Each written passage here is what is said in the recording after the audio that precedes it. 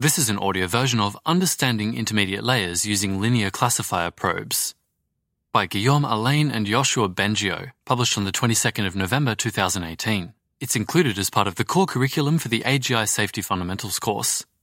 Abstract. Neural network models have a reputation for being black boxes. We propose to monitor the features at every level of a model and measure how suitable they are for classification. We use linear classifiers, which we refer to as probes, in quotes, trained entirely independently of the model itself. This helps us better understand the roles and dynamics of the intermediate layers. We demonstrate how this can be used to develop a better intuition about models and diagnose potential problems. We apply this technique to the popular models Inception v3 and ResNet 50. Among other things, we observe experimentally that the linear separability of features increase monotonically along the depth of the model. Audio note: this recording includes Section 1 and Section 3 only. This is the excerpt that's studied in the AGI Safety Fundamentals course. The recent history of deep neural networks features an impressive number of new methods and technological improvements to allow the training of deeper and more powerful networks. Deep neural networks still carry some of their original reputation of being black boxes, but many efforts have been made to understand better what they do, what is the role of each layer, how we can interpret them, and how we can fool them. And there are several references here for each of those points. In this paper, we take the features of each layer separately, and we fit a linear classifier to predict the original classes. We refer to these linear classifiers as probes, and we make sure that we never influence the model itself by taking measurements with probes. We suggest that the reader think of these probes as thermometers used to measure the temperature simultaneously at many different locations. More broadly speaking, the core of the idea is that there are interesting quantities that we can report based on the features of many independent layers if we allow the measuring instruments, in quotes, to have their own trainable parameters, provided that they do not influence the model itself. In the context of this paper, we are working with convolutional neural networks on image classification tasks on the MNIST and ImageNet datasets. Reference to Rusakovsky et al. 2015. Naturally, we fit linear classifier probes to predict those classes. But in general, it is possible to monitor the performance of the features on any other objective. Our contributions in this paper are twofold. Firstly, we introduce these probes as a general tool to understand deep neural networks. We show how they can be used to characterize different layers, to debug bad models, or to get a sense of how the training is progressing in a well-behaved model. While our proposed idea shares some commonalities with Montavon et al. 2011, our analysis is very different. Secondly, we observe that the measurements of the probes are surprisingly monotonic, which means that the degree of linear separability of the features of layers increases as we reach the deeper layers. The level of regularity with which this happens is surprising, given that this is not technically part of the training objective. This helps to understand the dynamics of deep neural networks. Skipping Section 2, Related Work. Section 3, Monitoring with Probes. Section 3.1, Information Theory and Monotonic Improvements to Linear Separability. The initial motivation for linear classifier probes was related to a reflection about the nature of information, in the entropy sense of the word, passing from one layer to the next. New information is never added as we propagate forward in a model. If we consider the typical image classification problem, the representation of the data is transformed over the course of many layers to be finally used by a linear classifier in the last layer. In the case of a binary classifier, say detecting the presence or absence of a lion in a picture of the savannah like in Figure 1, which will be described shortly, we could say that there was at most one bit of information to be uncovered in the original image, lion or no lion. This is illustrated in a formal way by the data processing inequality. It states that for a set of 3 random variables satisfying the dependency x depends on y depends on z, then we have that I of x semicolon z is less than or equal to I of x semicolon y, where I of x comma y is the mutual information. And here's Figure 1. The hex dump represented at the left has more information contents than the image at the right. Only one of them can be processed by the human brain in time to save their lives. Computational convenience matters, not just entropy. And here are 2 images. One is a grid of hex figures, 3-2, 3D, 4B, 7-0, etc. for a long time. And the second is a picture of a lion coming straight towards you. The text goes on.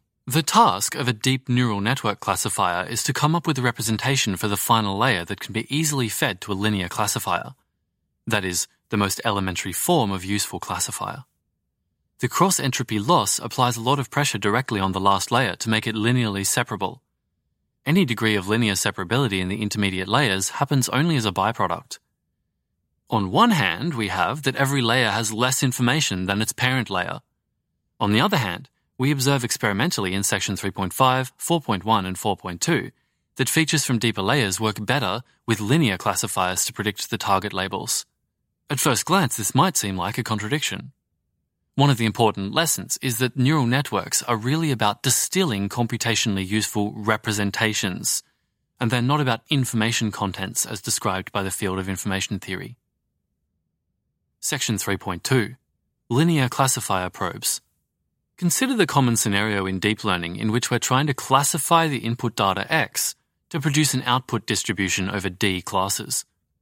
The last layer of the model is a densely connected map to D values, followed by a softmax, and we train by minimizing cross-entropy. At every layer, we can take features H subscript K, or HK, from that layer and try to predict the correct labels Y using a linear classifier parameterized as. Audio note, this parameterization is described using some fairly complex mathematical notation. It's probably too complex to understand in audio format, but it contains terms for the features of a certain layer, the features of a hidden layer, which are a subset of the features of that layer, the space of the categorical distributions of the D target classes, and the probe weights and biases to be learned so as to minimize the usual cross-entropy loss. Let loss train K be the empirical loss of that linear classifier Fk evaluated over the training set. We can also define loss valid K and loss test K by exporting the same linear classifier on the validation and test sets. Without making any assumptions about the model itself being trained, we can nevertheless assume that these F subscript K are themselves optimized so that at any given time they reflect the currently optimal thing that can be done with the features present. We refer to those linear classifiers as probes in quote in an effort to clarify our thinking about the model. These probes do not affect the model training. They only measure the level of linear separability of features at a given layer. Blocking the backpropagation from the probes to the model itself can be achieved by using tf.stop_gradient in TensorFlow, or its Theano equivalent, or by managing the probe parameters separately from the model parameters. Note that we can avoid the issue of local minima because training a linear classifier using softmax cross-entropy is a convex problem. In this paper, we study how loss subscript K decreases as K increases, see section 3.1, and the usefulness of loss subscript K as a diagnostic tool, see section 5.1. Section 3.3. Practical concern. Loss train K versus loss valid K. The reason why we care about optimality of the probes in section 3.2 is because it abstracts away the problem of optimizing them. When a general function g of x has a unique global minimum, we can talk about that minimum without ambiguity, even though, in practice, we are probably going to use only a convenient approximation of the minimum. This is acceptable in a context where we are seeking better intuition about deep learning models by using linear classifier probes. If a researcher judges that the measurements are useful to further their understanding of their model and act on that intuition, then they should not worry too much about how close they are to optimality. This applies also to the question of whether we should prioritize L train K or L valid K. We would argue that L valid K seems like a more meaningful quantity to monitor, but depending on our experimental setup, it might not be easy to track L valid K in all circumstances. Moreover, for the purposes of many of the experiments in this paper, we chose to report the classification error instead of the cross-entropy, since this is ultimately often the quantity that matters the most. Reporting the top 5 classification error could also have been possible. Section 3.4. Practical concern. Dimension reduction on features. Another practical problem can arise when certain layers of a neural network have an exceedingly large quantity of features. The first few layers of Inception v3, for example, have a few million features when we multiply height, width, and channels. This leads to parameters for a single probe taking upwards of a few gigabytes of storage, which is disproportionately large when we consider that the entire set of the model parameters takes less space than that. In those cases, we have 3 possible suggestions for trimming down the space of features on which we fit the probes. First, use only a random subset of the features, but always the same ones. This is used on the Inception V3 model in section 4.2. Second, project the features to a lower dimensional space. Learn this mapping. This is probably a worse idea than it sounds because the projection matrix itself can take a lot of storage, even more than the probe parameters. When dealing with features in the form of images, height, width, channels, we can perform 2D pooling along the height and width of each channel. This reduces the number of features to the number of channels. This is used on the ResNet 50 model in section 4.1. In practice, when using linear classifier probes on any serious model, that is not MNIST, we have to choose a way to reduce the number of features used. Note that we also want to avoid a situation where our probes are simply overfitting on the features because there are too many features. It was recently demonstrated that very large models can fit random labels on ImageNet by Zhang et al. 2016. This is a situation that we want to avoid because the probe measurements would be entirely meaningless in that situation.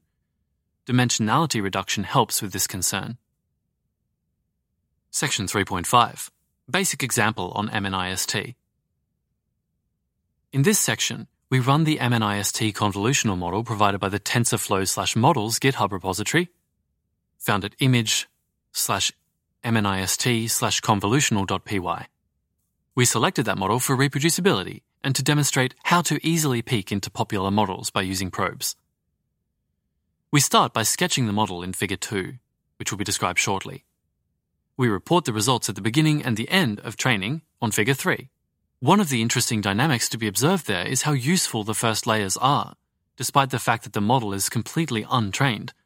Random projections can be useful to classify data, and this has been studied by others. There's a reference to Jarrett et al. 2009. So here's Figure 2. It's captioned, "This graphical model represents the neural network that we're going to use for MNIST. The model could be written in a more compact form, but we represent it this way to expose all the locations where we're going to insert probes. The model itself is simply 2 convolutional layers followed by 2 fully connected layers, one being the final classifier. However, we insert probes on each side of each convolution, activation function, and pooling function. This is a bit overzealous, but the small size of the model makes this relatively easy to do. So this diagram shows a flow of different layers, with input images coming in one end and output logits coming out the other. There's a convolution layer, a second convolution layer, a fully connected layer, and a second fully connected layer, in that order from input images to output logits. And each of the functions in each of those layers is represented by a circle, with arrows that flow between them from left to right. The arrows themselves are labelled. So in order from left to right, they're conv 5x5 32 filters, then rel-u, then max pool, 2x2, that ends the first convolution layer, then conv 5x5 64 filters, rel-u, and max pool 2x2, which ends the second convolution layer. Matmul and rel-u ends the first fully connected layer, and then matmul is the last fully connected layer, which leads to the output logits.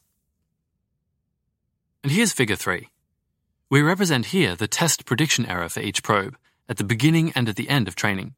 This measurement was obtained through early stopping based on a validation set of 10,000 elements. The probes are prevented from overfitting the training data. We can see that, at the beginning of training, on the left, the randomly initialized layers were still providing useful transformations. The test prediction error goes from 8% to 2% simply using those random features. The biggest impact comes from the first rel-u. At the end of training, on the right, the test prediction error is improving at every layer, with the exception of a minor kink on FC1_preact. So the first graph is labelled after initialization, no training, and along the x-axis we have input on the left and logits on the right, and between them are different labels like conv1_preact, conv2_preact, conv2 postpool, representing different layers between the input and the output. And then the y-axis measures the test prediction error, which starts at 0.08 and immediately drops down to 0.02 after the first layer, and it's at the second last layer, FC1_postact, that the test prediction error shoots up, reaching 0.1. The second graph has the same axes and is labelled after training for 10 epochs, so it starts at the same point, 0.08, and immediately drops down to 0.02 by the second layer, and as noted in the caption, the prediction error continues to decrease as we proceed along the x-axis. Section 3.6. Other objectives. Note that it would be entirely possible to use linear classifier probes on a different set of labels, for the same reason as it is possible to transfer many layers from one vision task to another. For example, with different classes, we are not limited to fitting probes using the same domain. Inserting probes at many different layers of the model is essentially a way to ask the following question. Is there any information about factor blank present in this part of the model? 7. Conclusion. In this paper, we introduce the concept of the linear classifier probe as a conceptual tool to better understand the dynamics inside a neural network and the role played by the individual intermediate layers. We have observed experimentally that an interesting property holds. The level of linear separability increases monotonically as we go to deeper layers. This is purely an indirect consequence of enforcing this constraint on the last layer. We have demonstrated how these probes can be used to identify certain problematic behaviors in models that might not be apparent when we traditionally have access only to the prediction loss and error. We are now able to ask new questions and explore new areas. We hope that the notions presented in this paper can contribute to the understanding of deep neural networks and guide the intuition of researchers that design them. Audio note: this is an excerpt of this paper included as part of the core readings for the AGI Safety Fundamentals course. You can check out the rest of this paper at the link provided in the description. This was an audio version of Understanding Intermediate Layers Using Linear Classifier Probes by Guillaume Alain and Yoshua Bengio, published on the 22nd of November 2018. This excerpt is included in the core readings for the AGI Safety Fundamentals course. This reading was by Perrin Walker and produced by Type 3 Audio.